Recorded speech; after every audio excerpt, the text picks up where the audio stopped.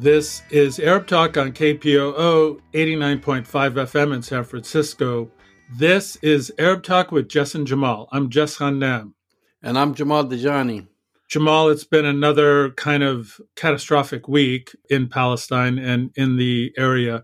In the last week since we have broadcasted our last show, Israel has bombed Syria, has bombed Lebanon, has bombed Gaza, has continued to kill Palestinian civilians. And in a rather kind of Islamophobic and racist attack on religious worshipers, invaded the Al-Aqsa Mosque and arrested Palestinian worshipers during Ramadan. Incredibly egregious and finally getting worldwide condemnation for their religious persecution, in addition to denying Christian Palestinians the opportunity to religiously practice their freedom in Jerusalem. So it's been a very difficult time, obviously, in Palestine. The apartheid state continues to ratchet up things. Things are very chaotic right now. And in some ways, the media representation of what's happening in Palestine continues to be kind of embarrassing, to say the least, and very disgusting in terms of missing all the big picture and highlighting the so-called democracy protests. But we're going to talk all about that. We're going to talk about the attacks on worshipers at Al-Aqsa, the 75th anniversary of the Deir Yassin massacre that Israel committed against Palestinian civilians. We're going to also talk about AIPAC's attempt to cultivate, if you will, which is another nice way of saying control, Democrats now. They're going after Democrats to get them to swing in favor of voting for the apartheid state. So we're going to cover all of that, obviously. There's a lot to cover. But before we do that, we're going to watch an interview you did with a Jewish Israeli activist and co-founder of Boycott Within. That's Ronnie Barkan. He's going to be talking about the upcoming trial at the Bristol Crown Court for the allegedly breaking into Elbit Systems headquarters in the UK. It's a very important case. We're going to watch this interview that you did with Ronnie Barkan. That's right, Jess. Let's watch Ronnie. Last June, 9 activists from Palestine Action pleaded not guilty to charges of criminal damage and burglary at Bristol Crown Court in the UK. Their charges follow a direct action taken at the Bristol headquarters of Israel's largest arms company to commemorate Nakba Day on the 15th of May 2022. The 9 activists broke into Elbit's Bristol headquarters and barricaded themselves there. 2 activists, Ronnie Barkan and Stavit Sinai, who are both foreign nationals, were imprisoned since action and were granted bail at the plea hearing. Their conditions for bail involve surrendering their Israeli passports, a 10 p.m. curfew, electronic tag, and non-association with their co-defendants. One of the defendants, Ronnie Barkan, is joining us on Arab Talk. He's a longtime Jewish Israeli activist and math teacher and the co-founder of Boycott from Within. Welcome again to Arab Talk, Ronnie. Hi, Jamal. Thanks for having me. Let's begin with your upcoming trial. I know that you've been restricted to what you can comment on, so give us an update on the trial, when it's going to be taking place. So I look forward to the trial. It will take place in Bristol, Crown Court, on the 17th of April. Everyone is welcome. So that is in a couple of weeks from now. And I expect it to be an interesting trial. I mean, I will not go too much into the details other than, you mentioned Boycott. Basically, there have been ongoing demonstrations across the UK for the past couple of years by a group called Palestine Action, due to sustained demonstrations and direct actions over the 10 sites owned by Elbit Systems, which is Israel's largest arms manufacturer. It used to have 10 sites in the UK. 2 of them have been permanently shut down since, due to these sustained actions. So I took part in such an action against the Elbit headquarters in Bristol. That was on Nakba Day last year. We have to remember that the Nakba is not only an historical event, it is an ongoing process whereby all these tools technological tools are key in upkeeping and maintaining this ongoing process of the Nakba against Palestinians, especially when we talk about Gaza. Gaza was built as a concentration camp in 1948 to house these surplus human beings, those who have been expelled from the Nakba region. And ever since, they are there caged and not allowed to go back to their home. And I will only refer to the recent Great March of Return that took place in Gaza, which was not only against the criminal and barbaric siege there, but also for their rights to return to their homes. And they are being controlled 24/7 by Elbit drones that are hovering overhead and bombing them once in a while, by unmanned land vehicles that are controlling them, which are fitted with machine guns and other types of technology, again, all Elbit made, and on and on. This is how the Nakba, the ethnic cleansing, and what amount of crimes against humanity, apartheid and genocide are being carried out. Talk in general, what does Palestine Action's mission and why it's targeting the Israeli weapons manufacturer, Elbit?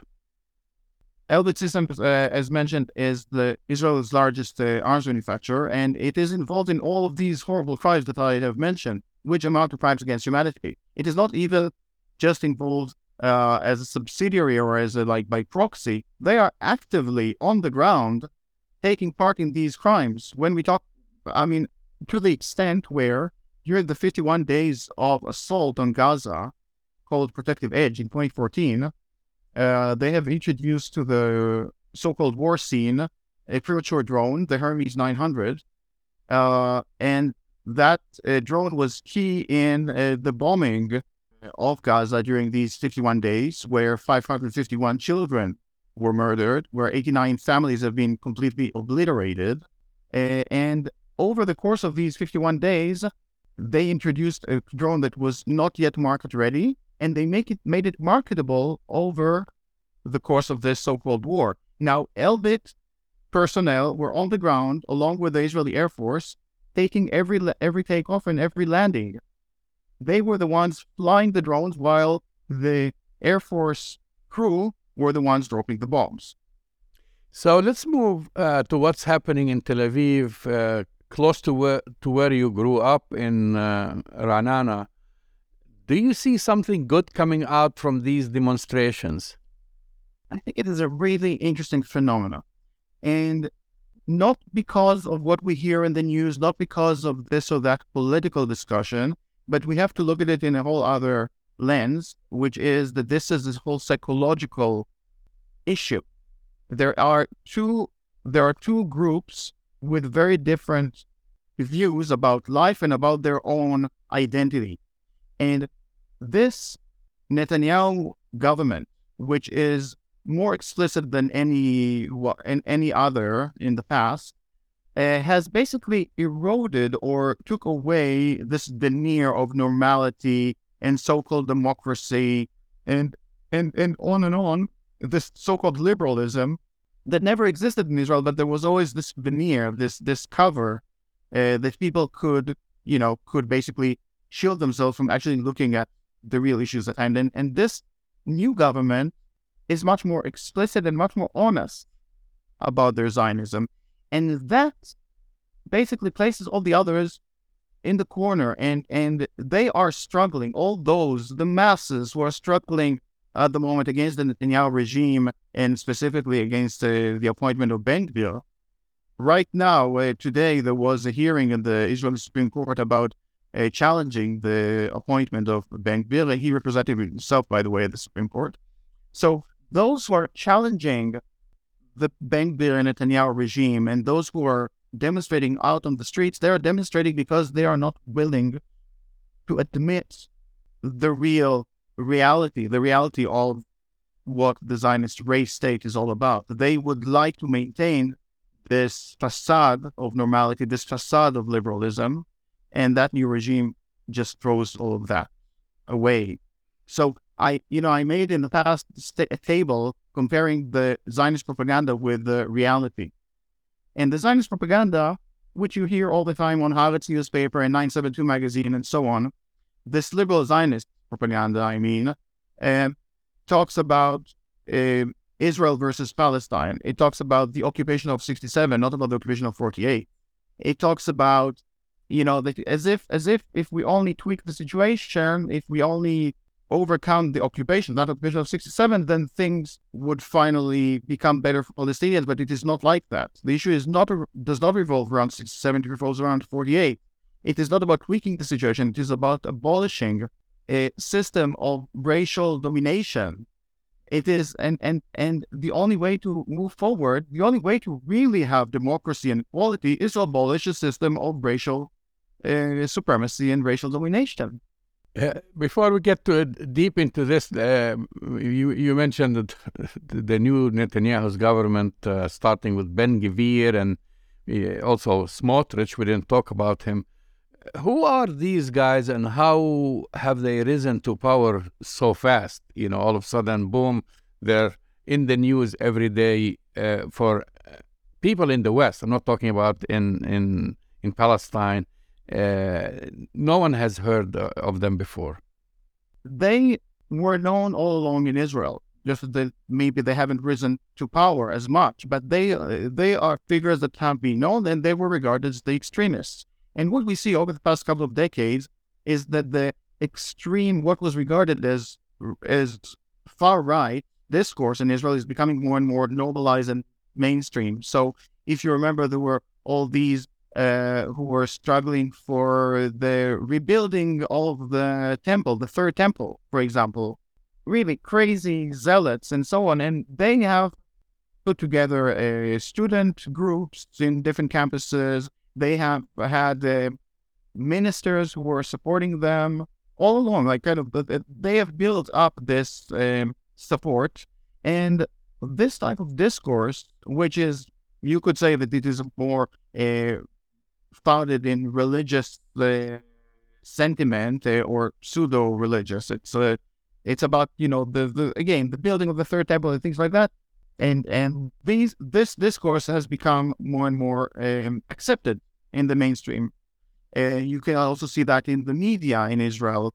The latest channel 14, was basically established as let's say a far-right channel, but it has become much more mainstream and it gets more and more popularity. And I think that those figures in Israel were known all along, but their language has become more and more mainstream over the time. So they were regarded as far right. They were there even in the Knesset. If you remember Moshe Feiglin, who was deputy speaker of the Knesset, right, who takes inspiration from people like Jabotinsky and so on. You had Michael Ben-Ari, who is the student of Kahane. He was in the Knesset. They were much more honest about their racism, about their Zionism, but they were still regarded as kind of a fringe movement within the parliament.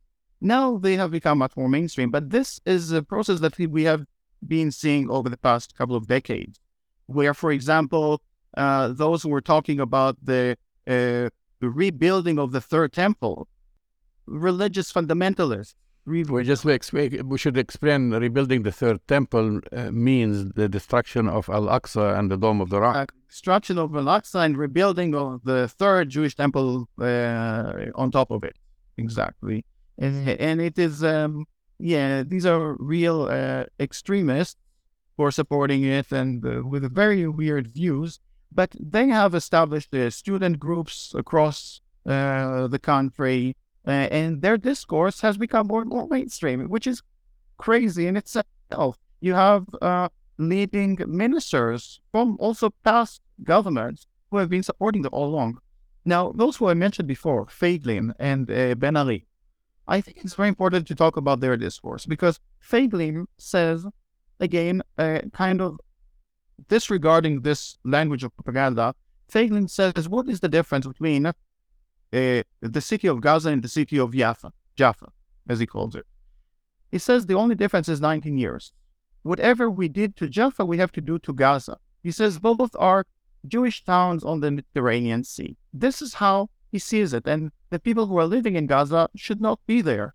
We should just they should quit silently or agree to be subjugated. And if they raise their head, we will make them leave. People like Mikhail Ben Ali that I mentioned, when there was a discussion about the anti-BDS law that was, they wanted to legislate an anti-BDS law in the Knesset over a decade ago. And there was a heated discussion there.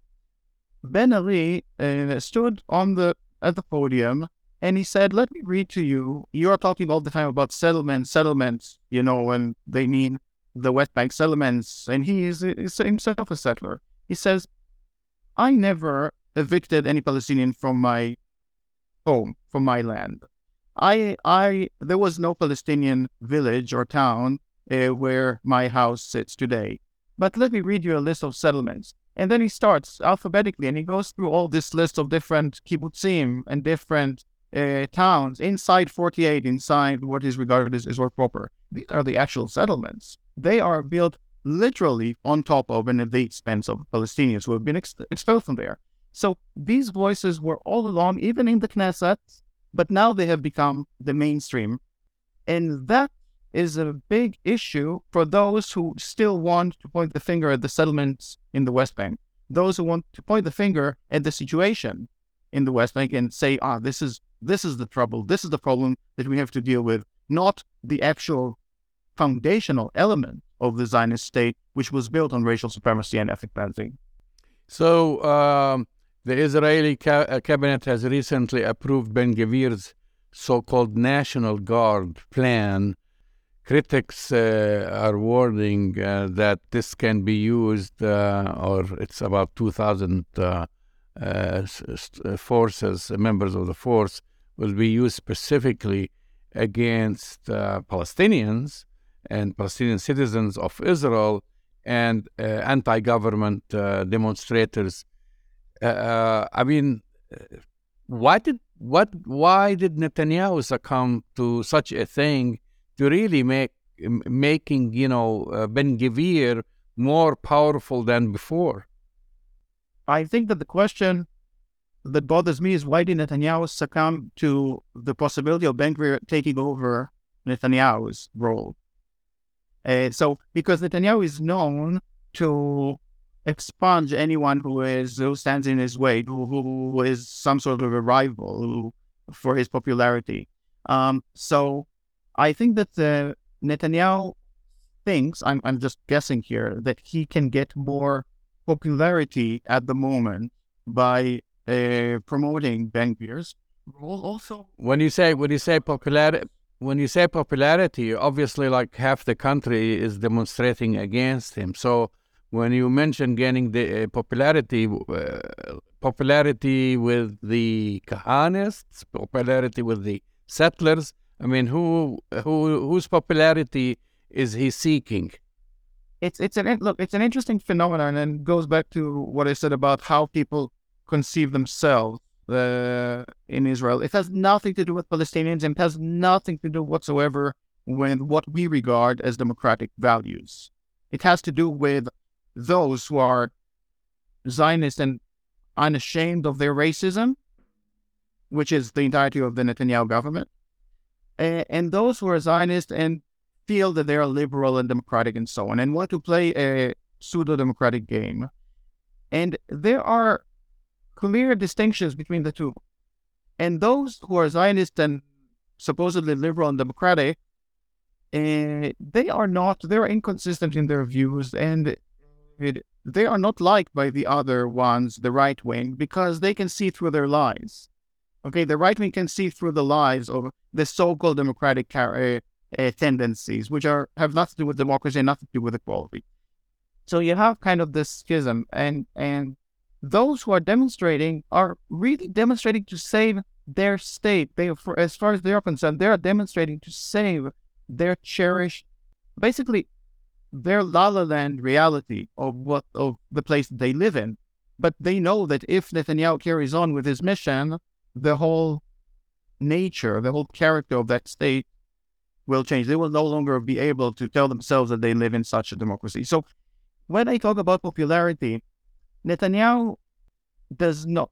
There is some divide that cannot be overcome, that cannot be bridged. These two notions of whether one lives in a so-called liberal democracy or whether one is simply, a Zionist and says this is ours and this is all ours. And I think that this cannot be this divide cannot be overcome. So when I talk about popularity, I'm talking about the rest. And I think there Netanyahu is gaining more and more popularity. So, well, there is a new poll that shows that Israelis prefer Gantz. This was released, I think, last week, that they prefer Gantz than Netanyahu as a prime minister in a head-to-head match. My first question is there a difference between the two? Also, is this poll accurate? That's the other thing. Someone had written that the Israeli left, represented by Gantz, always wins in polls, but loses in elections. Yeah. First of all, let's talk about Gantz. Gantz is known to have said, to have talked about the miracle of turning blood into money. Wow. Okay, this is what he talked about the way that the Israeli army is acting in Gaza, and where they teach the world about this miracle of turning blood into money.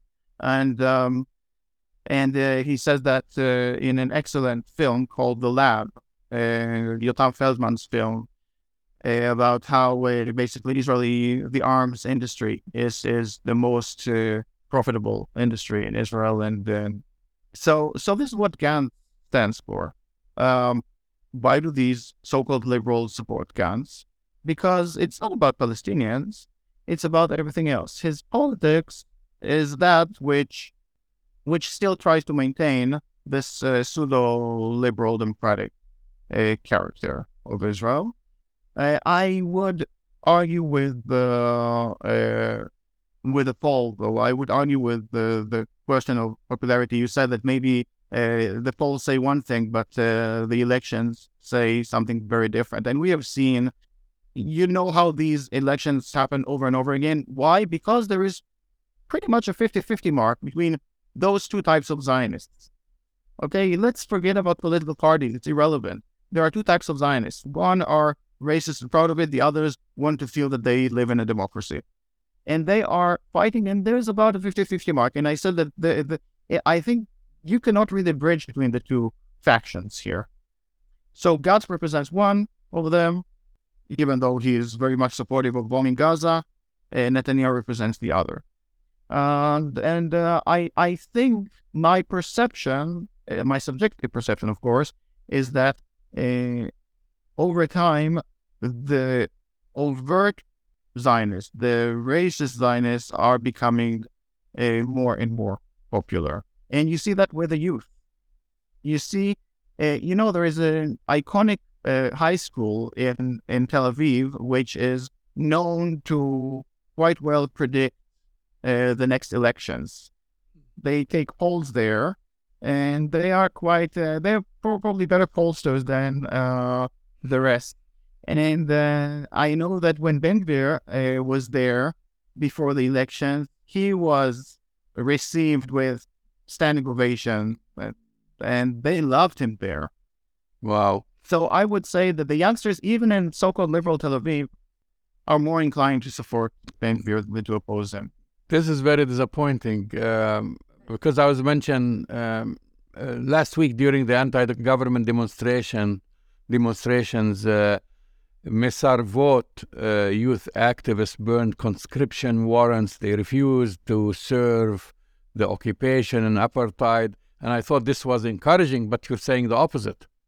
Yes, you see, there are fringe groups like Meir Vote, which, great. I mean, I'm all in favor of conscientious objectors. I am myself a conscientious objector. I've devoted many years to support other conscientious objectors. But we are, saying that there is a conscientious objector movement. For example, that is a lie in itself. There's no movement. There's a handful of activists. We all know each other by name. So the fact that it grows from 10 to 12, it doesn't mean that the movement is growing. It just means that there are a couple more people on board. So also I know that, I've seen some articles on 972 magazine where they love to embellish these fringe movements. And I support these fringe movements, but they are no more than fringe.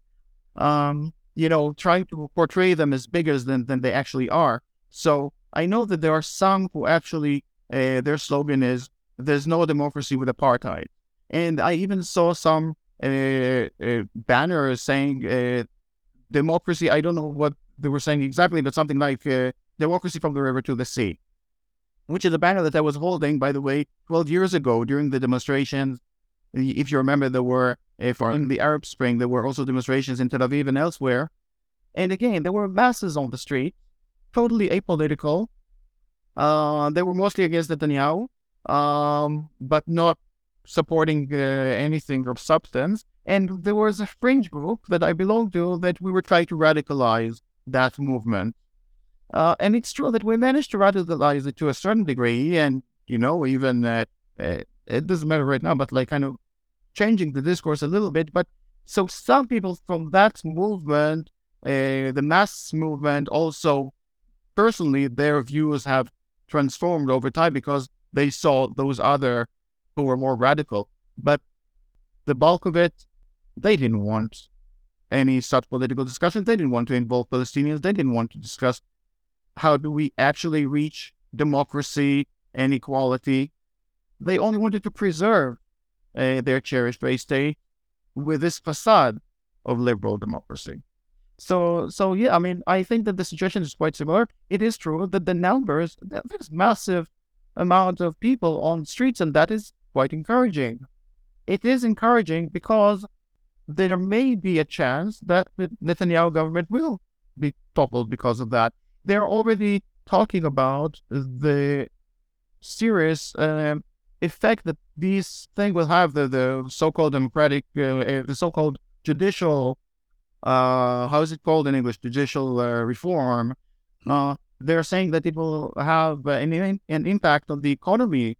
At least they say 14 billion shekels a year for the next 3 years. They say that it could even amount to 48, and I remember the number, 48 billion shekels a year for the next years. So why? Because of the status of Israel around the world, because that there is going to be a brain drain, that people will leave to other places, especially obviously the more skilled, high tech and so on. Other companies will not want to invest in Israel because of, again, the changing image of that state. And I am in favor of all of that. I am in favor of transforming and pointing the finger at what the race state really is all about. So do these demonstrations have some important role? Yes, they do. Do they seek democracy? No, they don't. Well, let's talk then about the elephant in the room, apartheid, which these demonstrations don't address, as you have articulated here. Israel's apologists deny that apartheid exists in Israel, despite all the evidence provided by international human rights organizations like Human Rights Watch, Amnesty International, Israel's own human rights organization, B'Tselem, and others.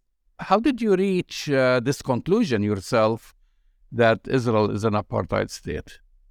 So we have to be very clear about what we mean by apartheid in the Zionist race state. It was built as a race state. It was built as an apartheid state. It is not only about the West Bank and Gaza, where the situation is unbearable. It's horrible. And there's clear apartheid, especially if you go to Hebron, Khalil, for example.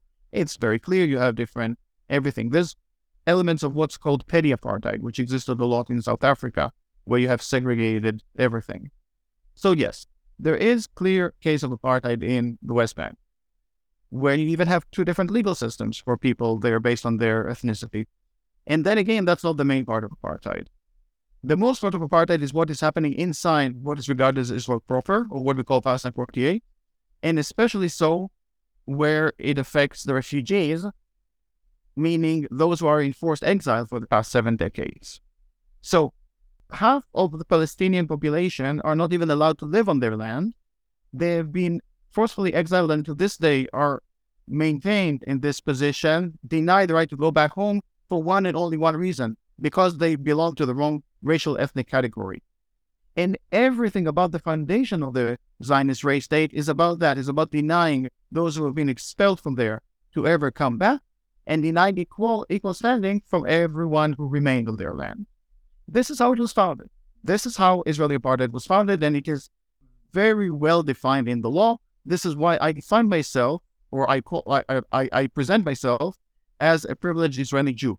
Not because I regard myself as Israeli or Jewish, because this is my legal status in the Zionist state. My citizenship is Israeli. My nationality is quote-unquote Jewish. Nothing to do with religion, everything to do with supremacy according to the Zionist state. This is how they make the distinction between the people who are the privileged and have rights to those who are underprivileged and are denied rights.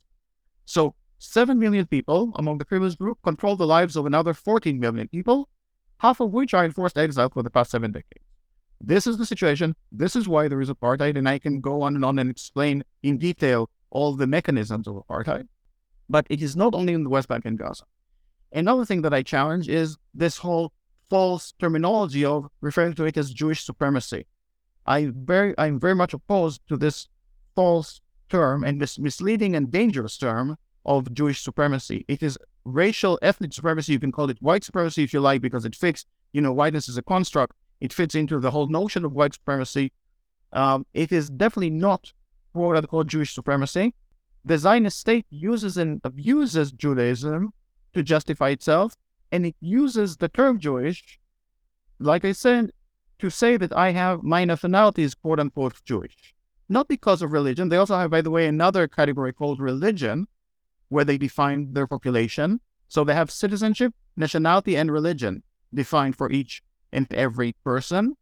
But the nationality, quote-unquote Jewish, is the most important part, because in the law, it says if X has nationality equals Jewish, then, they are entitled to the right of return, the law of return, and things like that, and all the other privileges that follow.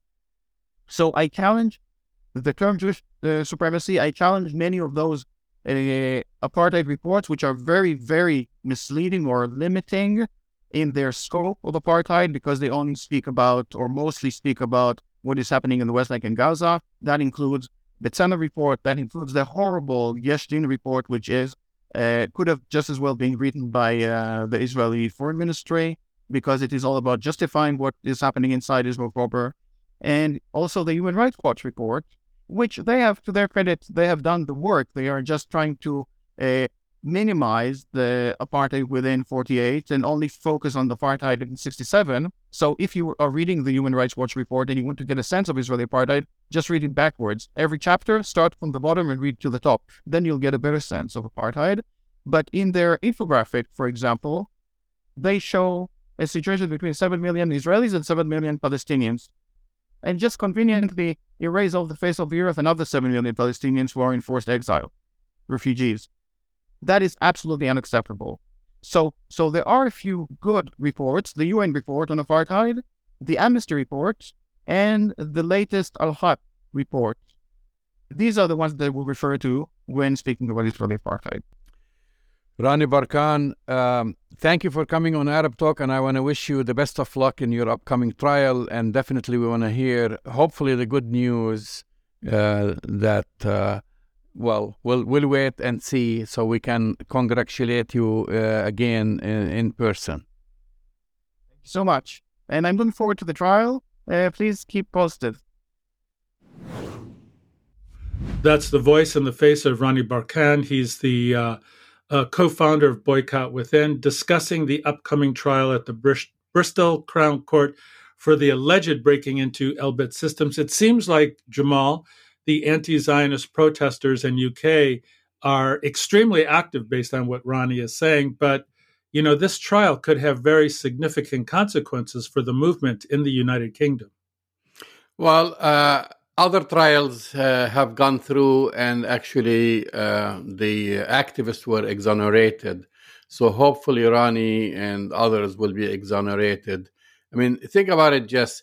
This is Israel's largest weapons manufacturer. I mean, These weapons, and they are manufacturing these on in the UK. They also manufacture these weapons elsewhere and partner with other weapons manufacturers to do what? They manufacture drones that they use to kill Palestinians in Gaza and other weapons. And so these are activists. And as you've mentioned earlier, Ronnie is a Jewish Israeli. He's the co-founder of Boycott from Within.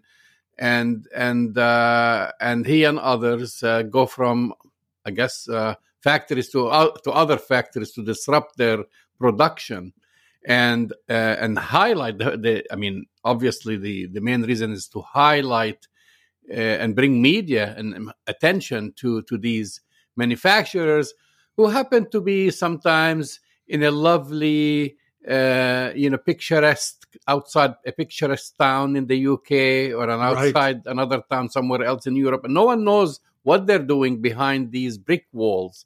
They are creating killing machines. And so kudos to him. He also talked about the makeup of Israel's new fascist government, which and its plans to expand the ethnic cleansing of Palestinians.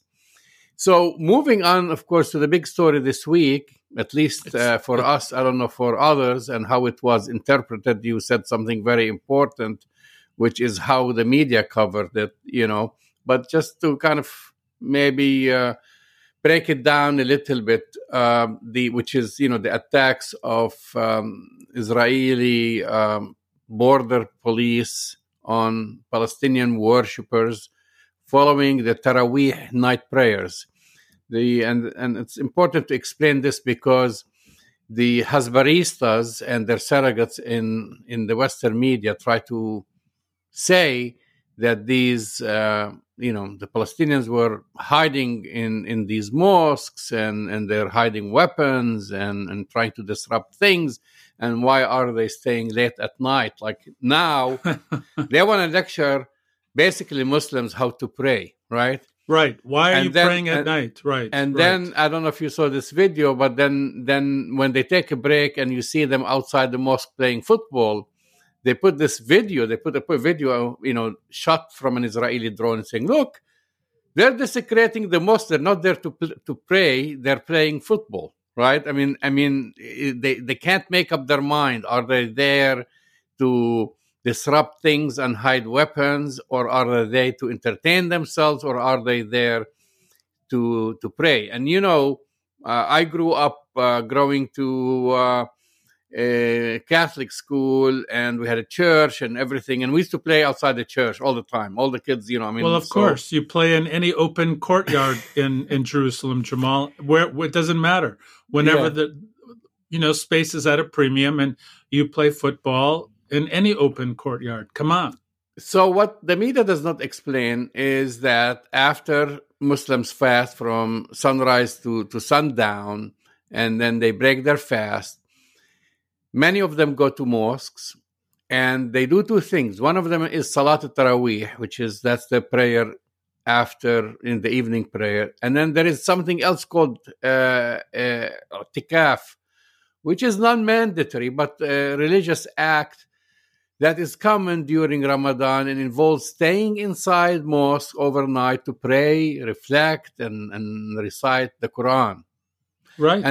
And so now the Israelis, every single year, I didn't even get started that they prevent a large segment of the population from going there because they put checkpoints and harass men under the age of 40 and prevent them from going there. But anyway, those who make it there, they stay. Some of them stay overnight. Some of them stay overnight to pray the dawn prayer and so forth. And that's the i'tikaf, which is basically spending that evening in spirituality and prayer. And now we have people from whether Israelis or other media outlets saying, why are they staying in the mosque? They shouldn't be staying in the mosque. And they want to control, basically, who goes in and who comes out. Well, Jamal, that's a really great explanation and description of what happened. But let's keep in mind, the Border Patrol invaded, harassed, and tried to interrupt religious prayers at Al-Aqsa Mosque, the third holiest site in Islam in Jerusalem, almost every single night of Ramadan. They went in there. They desecrated the Al-Aqsa. They were the ones that went in. And I just want to, you tweeted this amazing picture, and I hope many of our viewers and listeners got a chance to see this. Palestinian men face down, handcuffed behind their back, in the middle of Al-Aqsa Mosque during the middle of Ramadan, attempting to exercise their right to pray in Al-Aqsa Mosque. It is an incredible and extraordinary provocation, Jamal. And how is the media portraying this? This is the so-called democracy, this great democracy in the Middle East, the apartheid state, arresting and harassing worshipers during the holiest month for Muslims all over the world, in the third holiest site. What the coverage was abysmal, Jamal. I didn't see that picture of the young Palestinian men being held face down, handcuffed behind their backs in the middle of a mosque. That wasn't on the mainstream media here. That wasn't what was portrayed. It was protecting the, I don't know what, protecting what, Jamal, but the mainstream media seems to have missed this one again. Well, one word describes it is disgusting. And another word that they use time and time again is clashes. Clashes happen, clashes between two armies, clashes between two factions. I don't know. Well, now it's clashes between worshipers and military. Worshipers? It's a one-sided clashes. When you go and invade a mosque with full gear and shoot rubber bullets and tear gas and sound explosives, sound grenades, right? And I have to say, and they don't even explain the motives. For example, the clashes on that Tuesday, the infamous Tuesday. Why did it happen? Because early on Wednesday morning, Israeli forces, I'm sorry, it was early in the morning on Wednesday, it started in the evening, and this time they wanted to do it. No one told you why. Because they wanted to get rid of all the Muslims at Al-Aqsa in order to pave the way for Israeli settler incursions, which began at 7 a.m. because they provide protection to them. So they wanted to empty out the mosque. This is an Islamic mosque in the midst of Ramadan. The worshippers are like basically all over the place. They wanted to empty it by force. So you had groups, and I named some of these groups. Like one of them, these are the groups that Ben Gvir and Smotrich and others belong to, the Temple Mount groups, which advocate the destruction of Al-Aqsa. And the day before, you could look at their communications, they have called for mass stormings throughout the week-long Passover. You could see on video Ben Gvir telling them, go there, take over Al-Aqsa. I mean, he is like inciting them and so forth. And that's why you had that so-called clashes that happened. Right. So let me ask you a question, Jamal. What would happen in the United States if the U.S. military or a police force raided a Catholic church during Easter and arrested, shot people, shot rubber bullets, and put people face down? Do you think that would make the news in any way, shape, form? I mean, we need to play this kind of imaginative kind of construction, because people lose sight of the fact that these were religious worshipers during a extremely holy month, and the third holiest month of the year, being attacked by a state military. And if you use that same structure and you apply it to any other country in the world, Jamal, it would call for international condemnation. And we saw silence in the Western media about this. We saw some, as you said, silence. They basically distort the story. Well, they did state they supported the Israeli narrative of And somehow clashes. they don't give it context. Like, why would Palestinians, for example, protect the mosque? They don't tell you, for example, that Palestinians fear that this is the first step to basically to lay the groundwork for the mosque to be divided. This is the first step. I'm not even talking about the destruction, because that's the ultimate goal for this group movement. But basically, they want to divide it between Muslims and Jews, similar to how the Ibrahimi Mosque in Hebron was divided in the 1990s. And what was the trigger point to divide the Ibrahimi Mosque?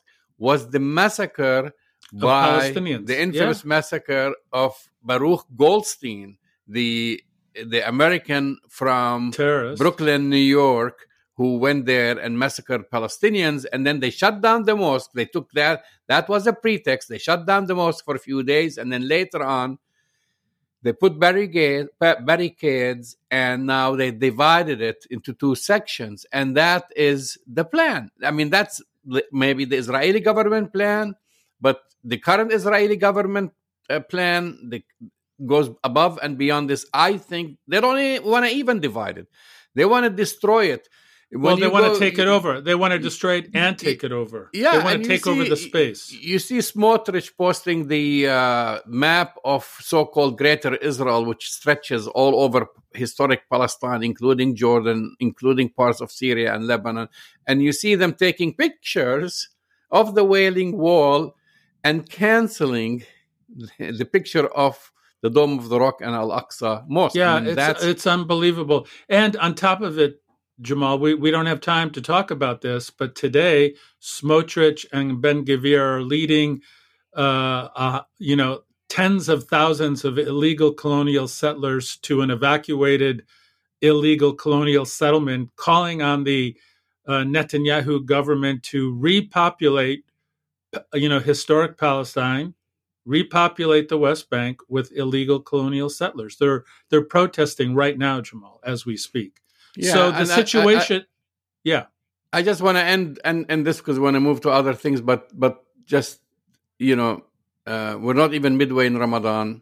Last year, 170 people were wounded because of this action.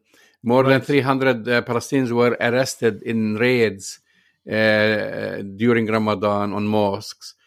And in May 2021, hundreds of Palestinians were injured after Israeli forces stormed the compound and attacked worshippers during Ramadan. The same story. This led to also further incursions into occupied East Jerusalem. For example, the neighborhood of Sheikh Jarrah, which sparked a major Israeli assault on besieged Gaza, killing 256 Palestinians. Many of them were women and children. So they just repeat the same thing, and then people act so surprised. Oh, what's going on? But it's headed in the same direction, Jamal, and the world is looking away. The world is giving the apartheid state yet another pass. We're in a crisis situation again, crisis after crisis, of this situation, and a ratcheting up of the aggression of the apartheid state against, worshipers. So I'm afraid that things, as you said, it's halfway towards Ramadan. We had Easter this last Sunday in Jerusalem. We have the Orthodox Easter coming up this Sunday. Things are very, very bad right now.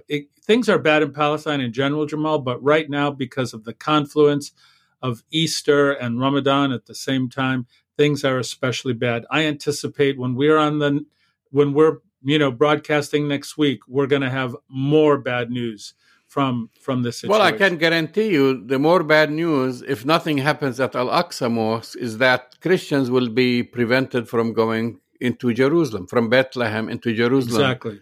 From other places in the West Bank, because it happens every year, or they allow only a fraction of them and say, look, there is freedom of religion practice. But, and then they don't show you, show you the checkpoint at Bethlehem, where thousands of Christian Palestinians are trying to go to pray at, for the festivities at the sepulchre. I mean, they shut down.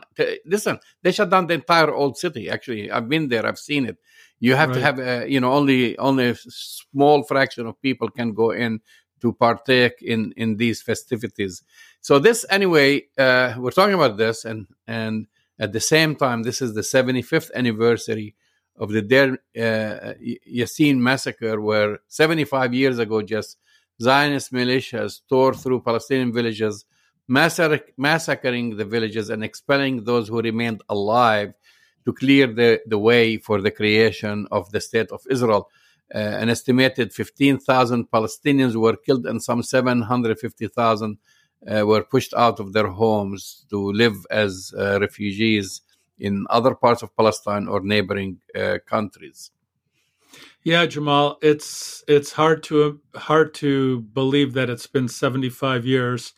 There are still a handful of survivors from that time, 75 years ago, obviously mostly children at the time who have grown up.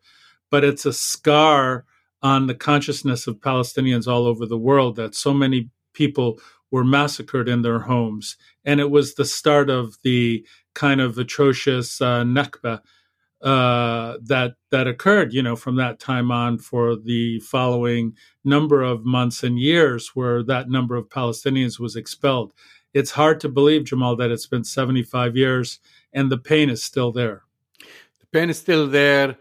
And more we find out about this massacre, how on April 9, 1948, just basically weeks before the creation of the State of Israel, members of the Irgun and Stern gang Zionist militias attacked the village of Deir Yassin, killing 107 Palestinians. Just many of those people slaughtered, from those who were tied to trees and burned to death, to those lined up against a wall and shot by submachine guns, were women, children, and elderly, and many of them were thrown inside a well. And so history seems to be repeating itself in a way, and that's why they say why Palestinians are so frustrated. Why are they so worried? When you remember what happened 75 years ago and it's still ongoing, and we're seeing it on a daily basis, and it's important. Like people think, why was it so important, that massacre? Why does it matter to this day?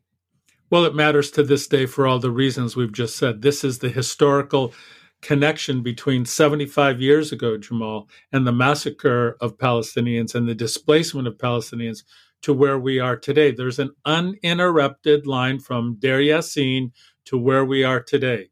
And it keeps getting worse. And that's why the media representation of what's happening now is so disgusting, because you're not hearing about Deir Yassin. You're hearing about clashes. And what we're going to do is continue to remember those who perish at the hands of these militia, and those whose memory that will be with us forever. Obviously, so here is the thing about that. Just first, the Zionists tried to deny it, and they denied it for many years. And then the revisionist Zionists, they started to say that this was a mistake, that this happened. And I just want to answer, because I took this quote from Ilan Pappé, who wrote the famous book, The Ethnic Cleansing of Palestine, because they were saying, and he said, Deir Yassin was no mistake, there was no mistake. Depopulating Palestine was not a consequential war event, but a carefully planned strategy, otherwise known as Plan Dalit, which was authorized by the Israeli leader at the time, Ben Gurion, in March 1948. Pape, he wrote that in his book. Operation Nachshon was, in fact, the first step in the plan. So this was carefully planned, and that's why when people look at it and they see what's happening at Al-Aqsa, and they see what's happening at Sheikh Jarrah, and they see what's happening in Hebron, and they say, that's why when Palestinians, you ask them, they say, the ethnic cleansing has never stopped. That's right. And that's why our last topic is also very important, because, Jamal, last week we reported on a change among Democrats. Their sentiment is becoming increasingly more Palestinian, pro-Palestinian. So what a surprise about AIPAC, who has traditionally, Jamal, as you know, focused its attention on right-wing extremists, Republicans, and more conservative elements of Congress. It seems like AIPAC is beginning to see a different light.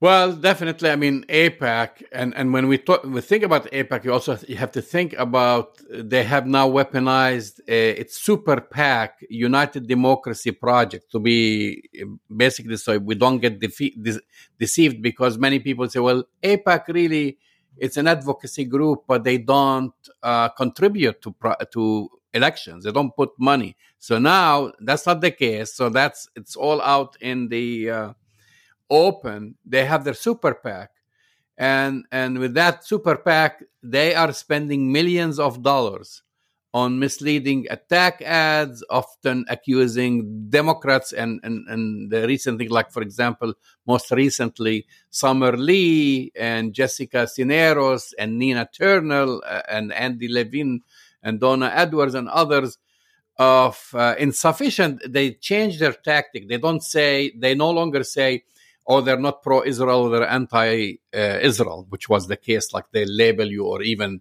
being an anti-Semite. Now what they're saying to you, that you are not loyal to the Democratic Party. You're not loyal enough. Exactly. And that's how they go after you.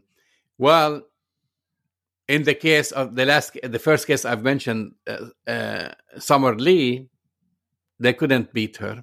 Right. So it doesn't mean that all that money that they are spending, the millions of dollars that they're spending, is working. And then you've mentioned that briefly, is they're now suffering from this anxiety attack because the recent polls, the Gallup poll, shows that especially young Democrats support the Palestinian cause and no longer support Israel. So they're panicking. So they don't know where to throw their money, which direction they should, put it and concentrate it on. And with that, they're becoming very vicious at the same time. Right. And do you know who their new poster child is for Democrats promoting pro-Israel, more pro-Israel stances? Can you guess? I don't have to guess far. Do you want to guess? Jeffries? Guess who their poster child is, who they've...